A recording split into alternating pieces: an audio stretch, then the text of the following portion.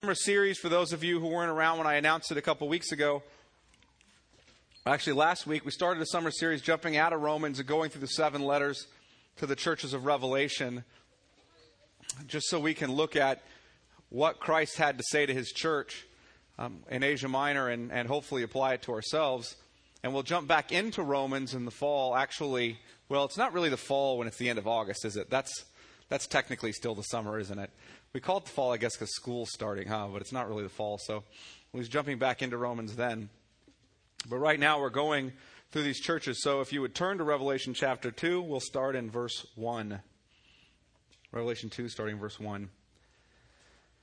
To the angel of the church in Ephesus, write, the words of him who holds the 7 stars in his right hand, who walks among the 7 golden lampstands.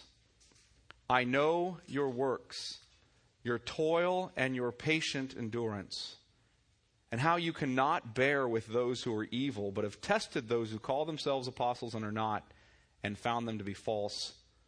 I know you're enduring patiently and bearing up for my name's sake, and you have not grown weary. But I have this against you, that you have abandoned the love you had at first. Remember, therefore, from where you have fallen, repent and do the works you did at first. If not, I will come to you and remove your lampstand from its place, unless you repent. Yet this you have: you hate the works of the Nicolaitans, which I also hate. He who has an ear, let him hear what the Spirit says to the churches. To the one who conquers, I will grant to eat of the tree of life, which is in the paradise of God. Let's pray. Lord, we pray this morning as we listen to and look at and study and try to understand the letter that you were pleased to pen through the hand of John to the church of Ephesus. Lord, as we look at that, I pray that we would heed the warning that your Son gives here.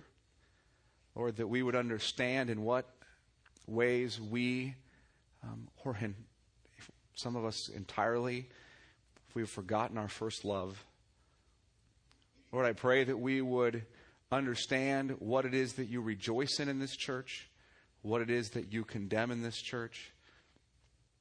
And Lord, I pray that we would understand how these letters really still apply to your church today. How you so superintended them by the work of your Spirit, Lord, that they have universal applicability throughout history. In Jesus' name, amen. Well, I'm going to attempt to give you a summary of the various kinds of churches that are found on the West Coast. Are you ready? I'm going to ask you what you think, how I've done. First, we have churches that are large, wealthy, and powerful. These churches pursue prosperity and well-being. They trust in their power and riches, though, rather than the Lord oftentimes, and they're spiritually lukewarm. We have churches that strive for cultural acceptance and relevance. They're often growing. Many good things are happening. However, they tend to tolerate massive sin within their midst. They do not participate in church discipline, and in an attempt to be accepted and to attract the masses, they often sell out important doctrines or tolerate a lot of immorality. Third, we have some churches that are small and marginalized but are faithful. They're not popular. Their pastors will never be asked to speak at a church growth conference. They often experience an inordinate amount of suffering and are disparaged by others. Fourth, we have some churches that are all style and no substance. These churches have great reputations in the community. They're the hip place to be. They have all the programs people want, yet underneath there's no real spiritual life. It's just some sort of religious entertainment and pretense. Fifth, we have some churches that are doctrinally sound. They stand for the truth in the face of much opposition. They do not tolerate sin. They practice church discipline and speak out against false doctrine. They're rigorous students of systematic theology, yet they lack missionary and evangelistic zeal. They do not seem to love people. They seem to lack a real passion for Jesus. Some people would say they're all head and no heart. What do you think? Think that sums it up? Am I missing some? Probably, but you probably think I'm talking about the west coast of America in the 21st century, don't you? But really what I'm talking about is the west coast of Asia Minor in the first century. Because that's a summary of the churches, of the letters that Christ writes to the churches of Revelation in Asia Minor. I was talking about those 7 churches that we're reading about here. At the same time, I want you to understand that these letters are so obviously applicable to our own circumstances, and that's because God intended them to be. The majority of the strengths and weaknesses you see in these 7 churches, you're going to see in churches in America, aren't you? You will see some of these in yourself as an individual as well. The reason for this is these letters are written to the whole church of every time. That's why. They're written to the whole church of every time. There are 7 letters. Why? Last week we talked about why there are 7 churches whose letters these letters are written to. 7 letters because 7 is the biblical number of completeness, taken all the way from where? The account of creation. Okay? Completeness. This idea that this is going comprehensively to the whole church. All of these churches are on a circular postal route, meaning that this letter is taken to these letters, all of them are taken to all 7 churches and read in all 7 churches. And not only that, but in every letter, there's an instruction. And look at the end of 2 verse 7, or actually the beginning of verse 7 there. He says this, "He who has an ear, let him hear what the Spirit says to the what? Churches." Not to the church. And that said in every single one of these letters. He who has an ear, let him hear what the Spirit says to the churches. It's in the plural because every one of these letters is to be read and heard by and heeded by every one of these churches. And not only every one of these churches, but it's to be read and heard by and heeded by our church. And all the churches throughout the history of the church. The fact is that some of these letters are great descriptors of churches as a whole, aren't they? There are some churches that these letters may describe. I mean, you could just pick a church and you could apply a letter to it. In some cases, you can do that. And in some cases, you may not be able to do that, but they certainly are good descriptors of individuals within those churches. Right? I'm certain we have people here in this church who are zealous for truth, but often lack a real, passionate love for Christ. I'm also sure we have people who trust in their wealth, but are lukewarm spiritually. Right here in this church. We have people who are all style and no substance. It's just religious pretense. We have people trying to hold on to Jesus and yet tolerating all sorts of sin in their lives. I'm sure that's true here. Now, I haven't sat down and tried to analyze who among you is that. Don't worry, in case you're concerned. But the question becomes, which of these letters best describes the spirit or tenor of this church? Which of these letters best describes the spirit or tenor of this church? I mean, this is something I had to sit down and think about as a pastor. Read these letters, understand them, and say, which one of these best describes the spirit or tenor of our church? Or at least, which one best describes where our church could possibly go if we don't heed these warnings? What is our tendency? What are we most likely to take on of the characteristics of these churches? And I gave this a lot of thought. And I think if I had to put them in order, I would say we have all the right things in place to become like the church of Ephesus. I think this first letter, I'm glad I'm preaching it because I think this first letter to the church of Ephesus is the church that we probably could become most like. Second, I think we could probably become most like Laodicea. Now, why does that scare me? That scares me because of the 7 letters, those are the only 2 churches, or the only 2 letters in which God threatens, or Christ threatens, to remove that church or to bring an end to it. I'm not saying we're like either of these churches yet. I am saying that if we don't heed the warnings in here and are not diligent about continual repentance, we could become like one of these 2 churches. Why these 2? Why do I pick Ephesus and Laodicea? I do because often churches take on the strengths and weaknesses of their pastor. And so what I'm going to do is tell you a little personal confession. If there were 2 churches I had to pick in these letters that most approximate my own life and my own tendencies, it's Ephesus first and Laodicea second. Like those at Laodicea, I really like money.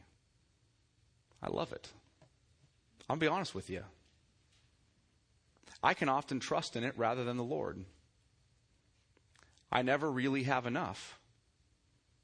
The very fact that I'm ever dissatisfied with what I have in such an opulent and rich culture shows clearly enough my absolute infatuation with the material wealth of this world.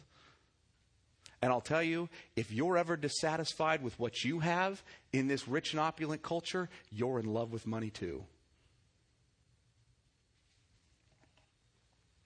Like Laodicea, I also like being more powerful than others. And I like being powerful more than I like being humble. I love being known and talked about more than I want Jesus to be known. It's often the case for me. But if I'm zealous and passionate for Jesus, all of that has to go by the wayside, doesn't it? And I don't want it to. So why not just settle for mediocrity or balance? You know, I could give a whole sermon on why balance needs to be removed as a word from the Christian world. It's a word taken from Eastern mysticism. There's one passage in the Bible on balance. Do you want to know where it's found? Revelation chapter 3, the letter to the church at Laodicea. Jesus calls it being lukewarm. But in spite of all this sin, that's really not my dirty little secret. It really isn't. I'm more wicked than that. Because more than anything else, like Ephesus, I often lack a passion for Jesus. I certainly love good doctrine. I mean, I don't want you to get me wrong. I love good doctrine. I'll battle for the truth in the face of all sorts of persecution and suffering. I will go to war, and I don't care who hates me because of it or what they do to me for it. But my passion for Jesus will wax and wane.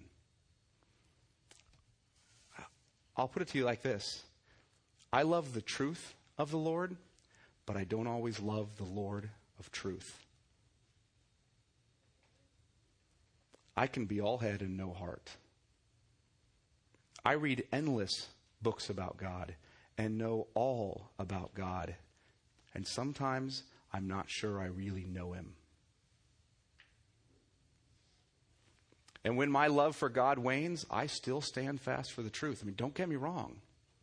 You're never going to see me stop doing that. But I don't do it out of a deep, passionate love for Jesus. I don't fight for orthodoxy because I love the God of orthodoxy. I don't do it out of a desire to see His name proclaimed all the time. I don't do it out of a love for others. I do it because in some sick way it satisfies my flesh. Hear that? Because in some sick way it satisfies my flesh. I do it because I like being right more than I love the one who is righteous. I do it because I love to defeat other people and their dumb arguments. Honestly. I love being known as brighter than other people, and I love beating them down with my intellect. I love it. That's where my flesh is. I'm not going to lie to you. doctrinal precision, absent the motivation of love for Jesus and others, may be my favorite vice. It may be the manner in which my vanity takes its greatest and most horrific expression. Don't get me wrong. I'm not saying I'm always like this. I'm saying I can be this way. I'm saying that apart from continual repentance and returning to a deep, abiding, passionate love for Jesus, I could lead this church down the Ephesian path. Do you hear me? That's why this letter, I think, is so appropriate to us. So today I want to look at the letter to the church of Ephesus, and as I do, I want to deal with it in 7 parts. Okay? You want 7 parts, Chad? Good night. Come on. That's going to take all day. And it may. I'm hoping not. And I'm going to give you 7 C's. Since I never get to alliterate, this one just kind of came out naturally. Although I'll be honest, the 7th C was a little stretch. I had to look it up in the thesaurus, so I'm feeling kind of bad about it. But I didn't want to. I had 6 in a row. I didn't want to break the string. Here's what I want to identify. I want to identify first the church that this letter is written to. First, the church that this letter is written to. Second, I want to identify the characteristics of the author. So who's the church this letter is written to? What are the characteristics of the author of this letter? Third, what's the commendation that's given to this church? Fourth, what's the condemnation pronounced on this church? Fifth, what's the command given to the church? 6, what's the consequence of unrepentance? And don't worry, I'm going to go through these again. And 7, what's the commitment made to those who are overcome? Really, promise is a better word there, I realize, but commitment works. Okay, so what's the commitment made to those who overcome? First, let's look at the church to whom the letter's written. Let's look at the church to whom the letter's written. He says this right at the get-go. To the angel of the church in Ephesus, write. As with all the letters, John is first told to write to the angel of the church. Who's the angel of the church? Well, there's 2 options that are usually talked about by scholars. The first option is that the angel is some spiritual guardian, like you guys have heard of this kind of concept, right? Like you have your guardian angel, but some kind of territorial or guardian angel for a specific church. And the reason they argue for that is because throughout Revelation, every time the word angel, angelos in the Greek, every time it's used, it refers to a specific angel or angelic being. And so they're saying, well, in this case, it must be referring to angelic beings also. Also, because of the way Daniel, whom John borrows heavily from in Revelation, there are times in which angels come and communicate with Daniel. And so that's why they make that argument. The second argument is that the word angelos can also just as appropriately be translated messenger. And therefore, the messenger of the church, they would say, is the pastor or the primary teacher. Those are the 2 options. Let me tell you why I have a problem with the first option. I have a problem with the first option because it seems awfully odd to me that Jesus would come to John and say, John, I want you to write a letter. And when you're done writing it, I want you to give it to an angel. I'm not exactly certain how that's done. And Daniel, it's the reverse. The angels bring the message to Daniel.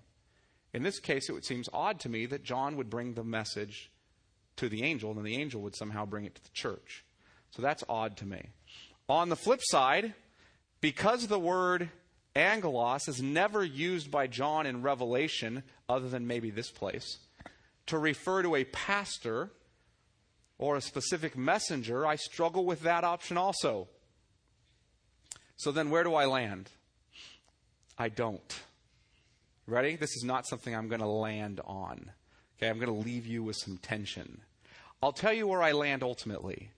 John was supposed to write these letters for the church, and not just for one being in particular, but these letters were to be delivered to every person in the church. In other words, they were to come together corporately in Ephesus, now probably in house churches at different times, because the city of Ephesus was, the Christian church in Ephesus was probably too large to meet in one place. So they probably met in multiple house churches. They were to come together, and they were to have this letter read to them. Only 5% of the population could read or was literate. So they're going to have these letters read to them.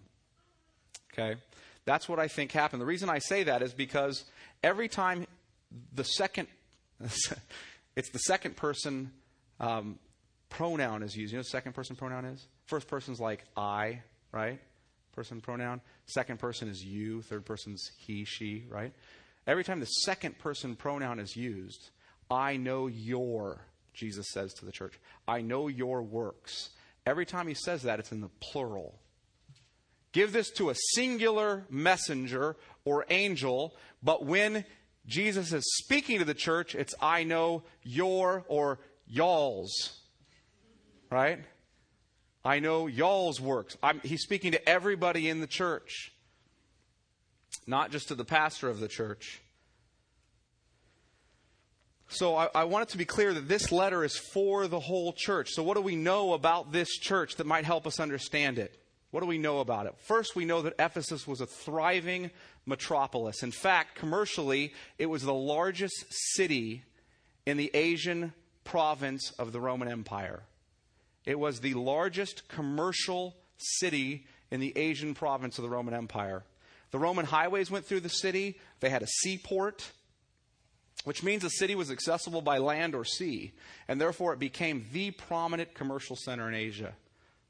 It was also a free Roman city, which means that Rome didn't have to station any soldiers there because Ephesus was loyal to Rome. The chief draw of the city was its Olympic Games, or athletic games, I should say. Major athletic games there. And you know what else was a huge draw? Their temple. They had a temple to the goddess Diana, if you are talking Latin, or Artemis, if you're talking about it from the Greek. The temple to that goddess. The temple was one of the 7 wonders of the ancient world. It actually was the size of 2 football stadiums. Okay? As far as its width and length. And it towered over the city. The people of Ephesus were deeply committed to the worship of Artemis. Deeply committed to her. They considered her image one of the most sacred images. And they had a huge statue of her. And it was grotesque. Here's what it looked like. It was squat, black, and many-breasted. And it was reputed to have fallen from heaven. The citizens were fanatically devoted to her. They'd gather at the temple to participate in widespread sexual immorality. Prostitution was alive and well, and the prostitutes in the temple were considered the priestesses. The city was filled with people from diverse backgrounds throughout Asia Minor and the Roman Empire. You might say Ephesus was kind of like a pluralistic metropolitan city of today, reveling in their immorality. Into this setting came the Apostle Paul. He came to Ephesus on his second missionary journey, and when he came, he left Priscilla, or Prisca, more precisely, and Aquila there to minister in Ephesus. And Apollos also came there to preach the gospel. Paul came back to Ephesus on his third missionary journey and actually lived there for 3 years, teaching and preaching. He ended up leaving Ephesus after a great uproar occurred. And why did it occur? Because the silversmiths were making money. There were silversmiths. This was one of the main trades in the area. They were making money by creating these little idols and selling them to people. Well, what happened was Paul's ministry grew in influence so much that people started saying, hey, those idols are no gods at all. Nobody should worship them. Toss them out. And so the silversmiths saw their business dropping like crazy. And they got extremely frustrated. And therefore the silversmiths convened the first silversmith, that's an easy word to say, huh? Silversmith Union. Actually did. Silversmith Union meeting. Got together. They were a bit more aggressive than contemporary unions. I'm sure the Apostle Paul and other Christians would have been thankful had they just stood outside with "Shame on the First Church of Ephesus" signs, right? As opposed to what they did, which was massive persecution. And they continued in a violent reaction against the Christians. You can read about this, by the way, all in Acts 19 primarily. Paul later wrote that he knew some men would come preaching to them a false gospel. That's what he told the church at Ephesus in Acts chapter 20. Some men are going to come to you, wrote to the elders, and preach a false gospel. In fact, he said, some are going to rise up within your own church and preach a false gospel. And he knew that they would face pressure to compromise in their doctrine in the midst of such a pluralistic and immoral city. He knew that. And so he prepared them for it. He trained them to be good about their doctrine. He eventually even sent Timothy to Ephesus. And he sent Timothy there. Why? Because a couple of their elders had indeed gone heretical. So Timothy went there to clean up the mess and to train and appoint new men to stand there and lead. And Paul really poured out blood, sweat, and tears to make this a church that would be doctrinally sound and rigorous, that would stand for the truth in face of persecution and suffering, that would fight for right doctrine no matter what, because he knew it would be difficult to persevere in the face of that kind of pressure. Later, John the Apostle moved to Ephesus and lived there several years before he was thrown out of the really kind of by the Roman Empire, thrown off of the mainland and stuck on an island called Patmos, which we read about last week. And he was put there because it was a Roman penal colony island. And he was put there because he talked about the gospel too much and it was causing a disturbance. This is the church to whom Jesus is writing this letter. This is their situation. So what are the characteristics of the author? Look at the second part of verse 1. To the angel of the church in Ephesus write, and he says this, the words of him who holds the 7 stars in his right hand, who walks among the 7 golden lampstands. If you remember last week, I told you that the characteristics of Jesus given in the first chapter would be then applied to each of the different churches. In other words, what would happen was John saw this incredible, marvelous, glorious vision of Christ. He saw it and he detailed it out. And what we see is that in almost every one of these letters begins with a part of that description. And the part of that description that's referred to is the part of that description that is most relevant to the situation of that church. Why does he do this? Because God knew if they saw the glory of Jesus, they'd be changed. Nothing sanctifies us like seeing Christ in all his glory. Nothing. This is why so much preaching that focuses on tips for Christian living, but that does not point us constantly to the gospel of the glory of Christ, comes across as so empty and powerless. Doesn't it? In each letter, Jesus gives the picture of himself most necessary or appropriate for that church. In this case, Christ describes himself as what? The one who holds the 7 stars in his right hand and who walks among the 7 golden lampstands. Who are those? Who's that? Look at verse 20 of chapter 1. So just look right up above verse 1 there, verse 20 of chapter 1. As for the mystery of the 7 stars that you saw in my right hand and the 7 golden lampstands, the 7 stars are the angels of the 7 churches, and the 7 lampstands are the 7 churches. So what Christ says is what? I am the one who is walking among the churches. I'm among you. I'm here. I'm caring for you, and I have the angels of those churches in my right hand, which means I have sovereign authority and control and power over your church. I'm holding on to you, and I am in your midst. Heard Jesus saying to the church of Ephesus? Church of Ephesus, I'm here. I'm among you, and I'm holding on to you. I have authority over you. You know what he says? Sovereign Grace Church, I'm here. I'm among you, and I have authority over you. He is the head of our church.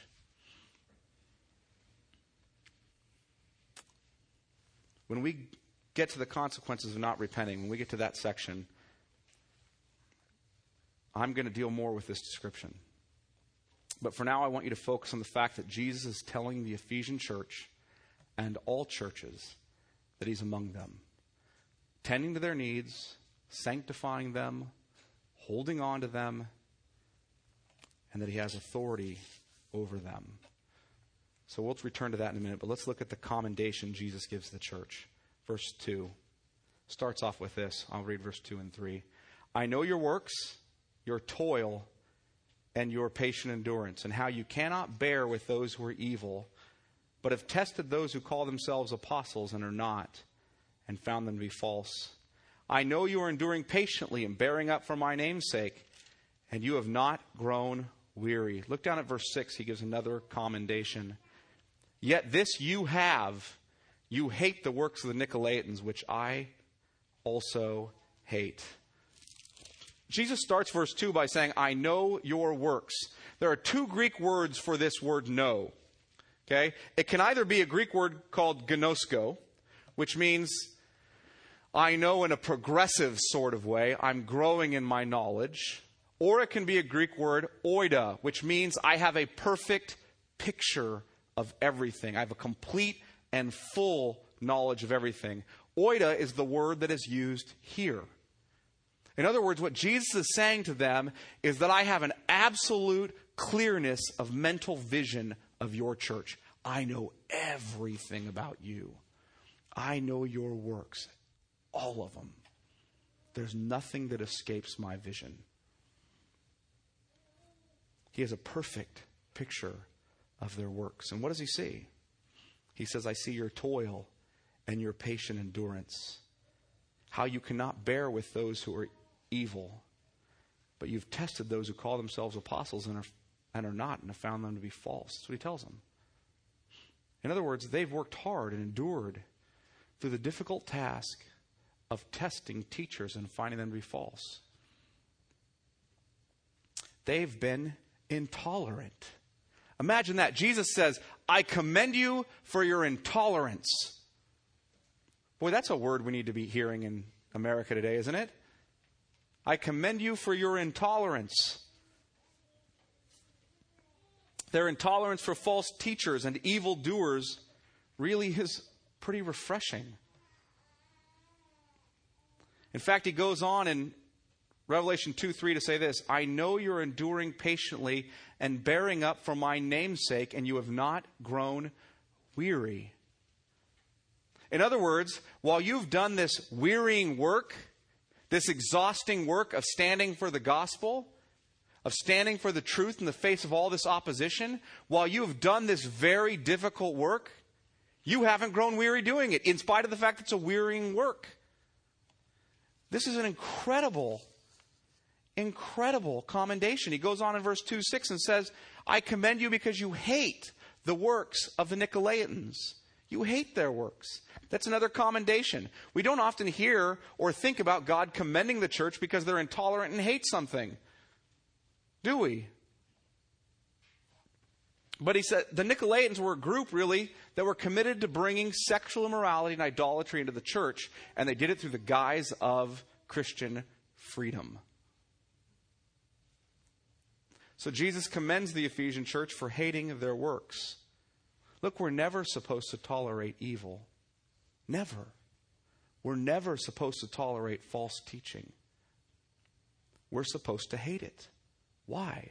Because it rails against the holiness of our King. And he hates it. So we're supposed to. The Ephesian church is one that stood up in the face of perverted doctrine and dealt with it seriously. I mean, they were the doctrinal studs of the first century. They knew their Bible. They knew their systematic theology. They dealt seriously with sin and false teaching in their midst. They stood and fought for the gospel in the midst of a culture that was far more degraded than our own. I mean, that's an incredible commendation, isn't it? Could you imagine if Jesus came to us and said, Sovereign grace, I know your works. In spite of all the persecution and suffering that you face, you continue to stand for the truth of the gospel. You fight for it and you don't tolerate any evil, and I commend you for that. How would you feel about that? We'd be pretty excited, wouldn't we? Jesus saying that to us, wouldn't we? And rightly so. That's a great commendation. I don't want you to forget that when we get to the condemnation. Jesus is not saying that this is a bad thing. Jesus is saying that this is a great thing about this church. That's what makes the condemnation seem so strange. Because what could Jesus possibly condemn a church like this for? I mean, that sounds like the church most of us would like to have. What could he possibly condemn them for? Look at verse 4. Verse 4. But I have this against you, that you have abandoned the love you had at first. You've abandoned the love you had at first. What does this mean? What's it talking about? Look at Jeremiah chapter 2, if you could.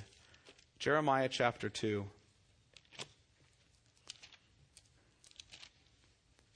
If you don't know, that comes in the major prophets after Isaiah. Jeremiah chapter 2.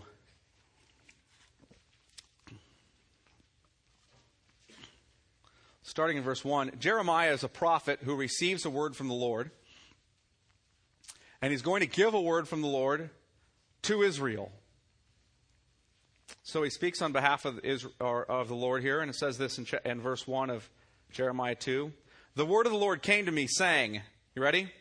Go and proclaim in the hearing of Jerusalem. Okay, so this is where he's going to go. Go to the church and say this. Thus says the Lord. Now listen to this, because this, I think, is such a powerful passage. I remember, here's the Lord talking to Jerusalem. Here he is. I remember the devotion of your youth. I remember that. I remember your love as a bride, how you followed me in the wilderness, in a land not sown. Hear that? I remember when you were devoted to me, and you followed me in the wilderness in a land not sown. In other words, you were reckless about your love for me. You went out from safety and from responsibility and from what you knew, and you followed me out into a wilderness that you knew nothing about. You just wanted to follow me because you were so devoted to me. I remember that. And look what the Lord goes on and says. Israel was holy to the Lord, the first fruits of his harvest. All who ate of it incurred guilt. Disaster came upon them, declares the Lord. Hear the word of the Lord, O house of Jacob, and all the clans of the house of Israel. Thus says the Lord, what wrong did your fathers find in me that they went far from me and went after worthlessness? Can you imagine? God's pleading with his people. I remember when you loved me like a bride and you pursued me into the wilderness. What did you find wrong with me that you stopped doing that? I mean, why aren't you satisfied with me anymore? What happened? That's what he asked them. You used to be reckless. You used to pursue me. What happened? They once had a warm, passionate, reckless, irresponsible love for God. They would chase him off into a wilderness they didn't know. Like, what happened to that? What'd you find wrong with me? He's saying the same thing to the church at Ephesus in Revelation. Jesus is like, you used to be passionate about me. You used to be able to pursue me anywhere I called you. What happened to that? Now you're just doing your duty. They used to passionately love the Lord of truth, but now they're only interested in the truth about the Lord. They used to be Christians who were characterized by both head and heart, and now they were just all head and no heart. They were not passionately, recklessly in love with Jesus anymore. They loved fighting for the truth, but they did not love the one for whom they did it. They knew all about Jesus, but they didn't really know him anymore. They were no longer loving Christ, no longer declaring Christ to the world, and no longer loving those around them. They'd fallen from their first love. All these really came together Why? Because if you love Jesus, you're going to tell everybody about him, aren't you? You'll tell others. He commands these things. And he says that if you love him, you'll do it. That's just a characteristic of someone who's passionately in love with me. Jesus says, characteristic of someone who's passionately in love with me is someone who does what I command. And what do I command? I command you to love other people, and I command you to proclaim my name to other people. I don't have to come behind you and continue to push you to do that. If you love me, that's just what you do. That's what John's saying, or Jesus is saying in John. That's a characteristic of you.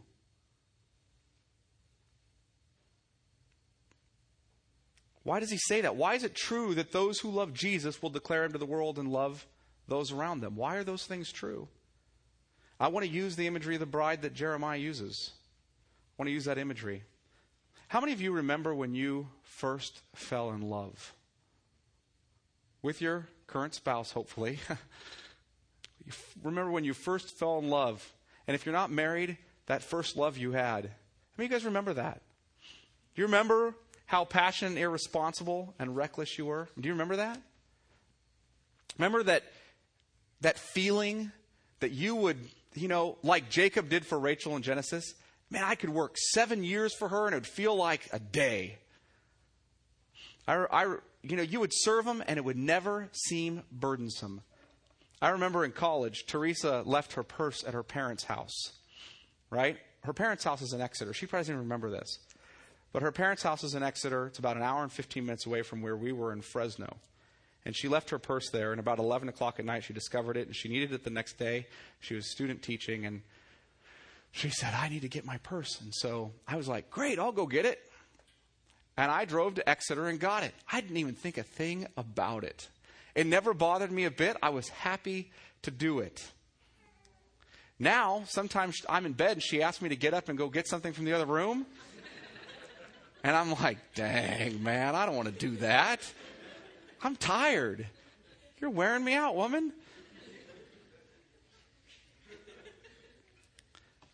How pathetic. How pathetic is that? Yet we do the same thing with Jesus, don't we? We serve and wonder why we're not getting more notice and thanks than we are. We don't just do it because we're passionate about Jesus. That's what we used to do. I also remember I'd stay up late at night, far later than I was ever responsible, just to hear Teresa talk about things. Just to talk with her and hear what she had to say. I didn't care. It could be 2 o'clock in the morning. I just wanted to hear everything that she had to tell me. It didn't matter if I was getting up at 6 the next day. I was happy to do it. Now, I get in bed at night, and she rolls over and starts wanting to talk. And I'm like, I got to get up early. What's this? I have a job. I don't have time for this. I've got responsibilities I need to tend to. I've matured, right? What a joke is that? That's a total joke, isn't it? I've matured beyond being able to stay up and listen to you. It's a joke. I remember how I'd buy Teresa gifts I couldn't afford. I would. I'd buy her gifts that were irresponsible. Now, I'm not saying go out and get in lots of debt buying gifts that are irresponsible. That's not what I'm saying. But I would. Now I consider that irresponsible and immature also. I mean, she's like, hey, can we get this thing? And I'm like, oh, we can't afford that. And I can't buy you anything anymore. I can't afford anything now. It's just like my giving to the church or missions or the poor. Right? I need to give what I'm able, but no more. I mean, it would be irresponsible to give more than I'm able, like the Church of Macedonia, who Paul commends in 2 Corinthians 8, wouldn't it?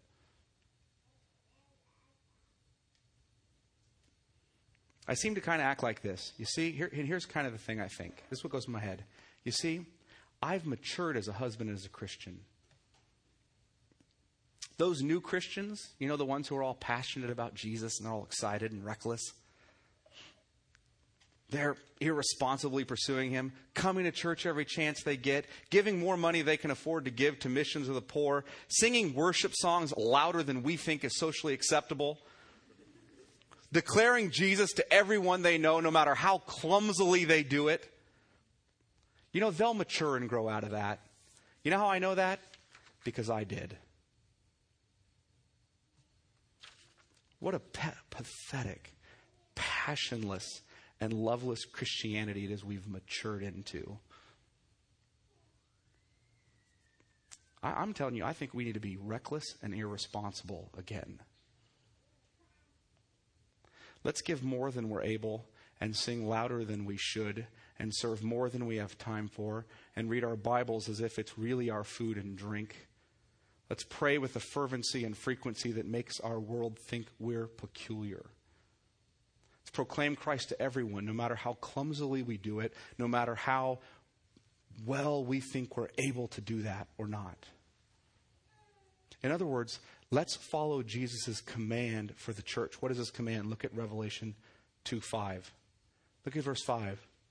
What does he tell them? You've abandoned your first love. What's the responsibility? 2:5. Remember, therefore, from where you have fallen. Hear that? We call it maturity. Jesus calls it fallenness. Remember, therefore, from where you have fallen. Repent and do the works you did at first.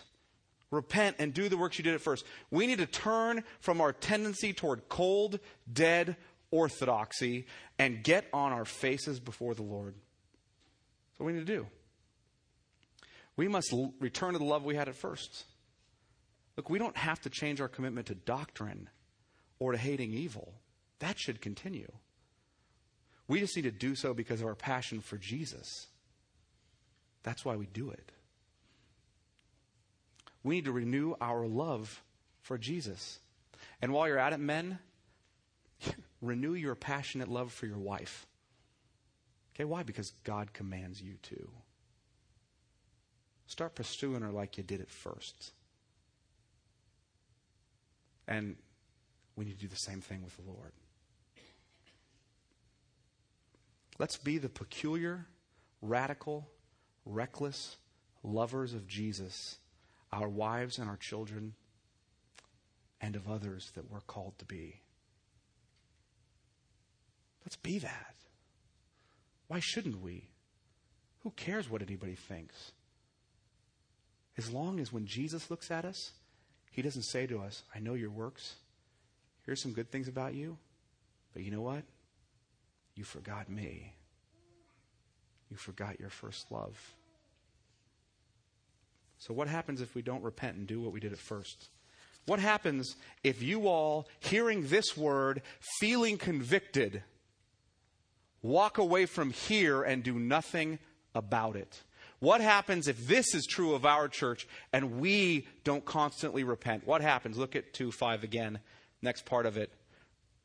If not, if you don't repent and do the works you did at first, if not, I will come to you and remove your lampstand from its place unless you repent.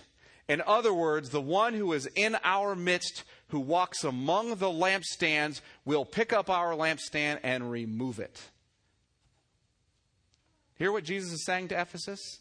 Why does Jesus tell them, of all of the descriptions of himself, why does Jesus give the church at Ephesus the description that he is the one who walks among the 7 lampstands? Because a lampstand, first of all, is what proclaims the light of the glory of Christ, or the gospel of the glory of Christ, to the world. That is the responsibility of the church, and therefore the lampstand represents the church, and Jesus says, I'm in your midst, and I have you in my right hand, and if you don't repent, I will snuff you out.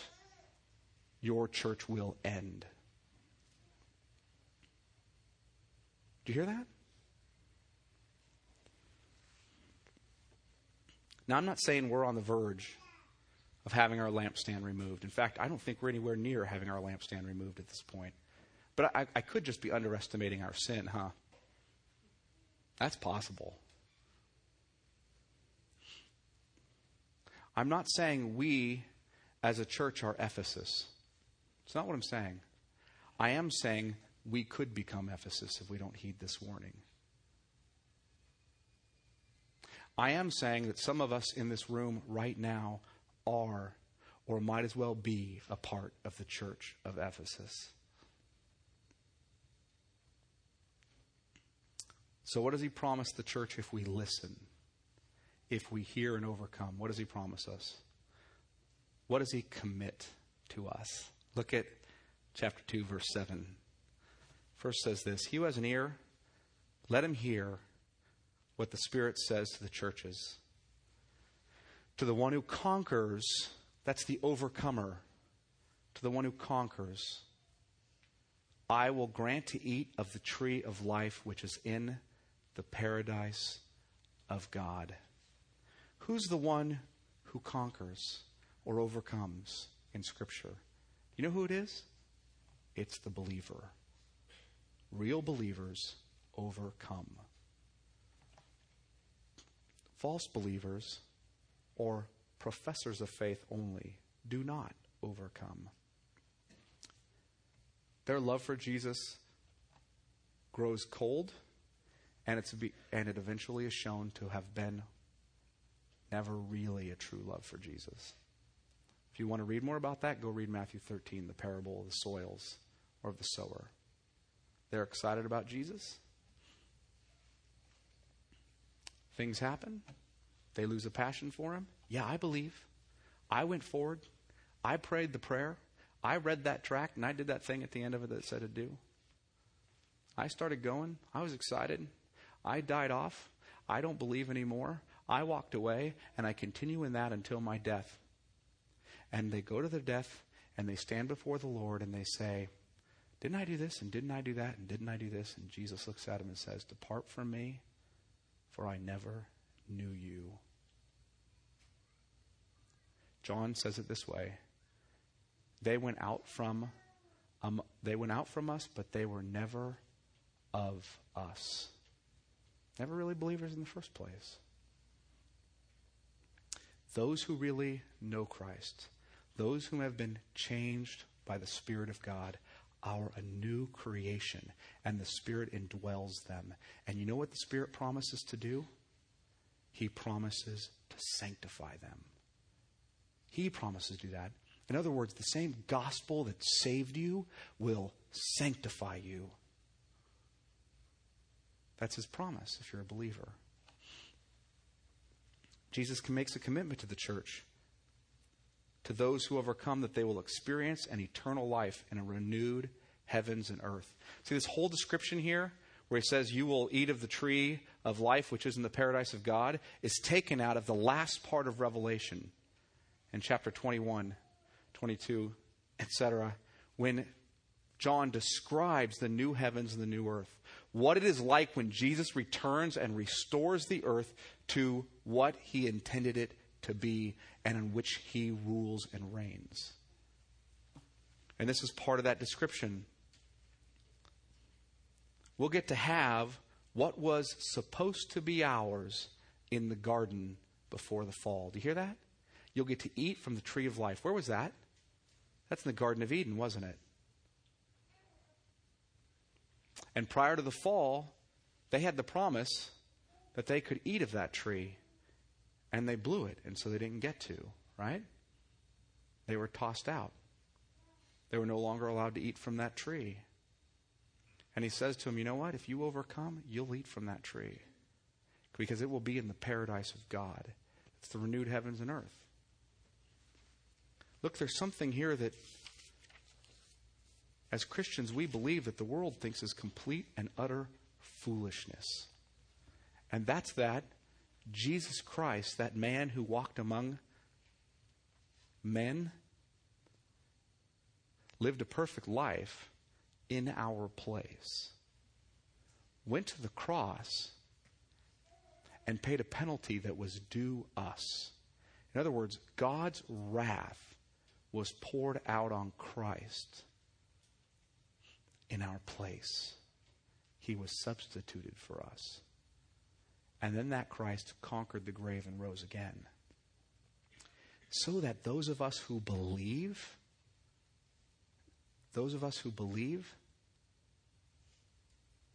we would not only be forgiven for our sins, but we would be declared righteous as if we lived Jesus' life.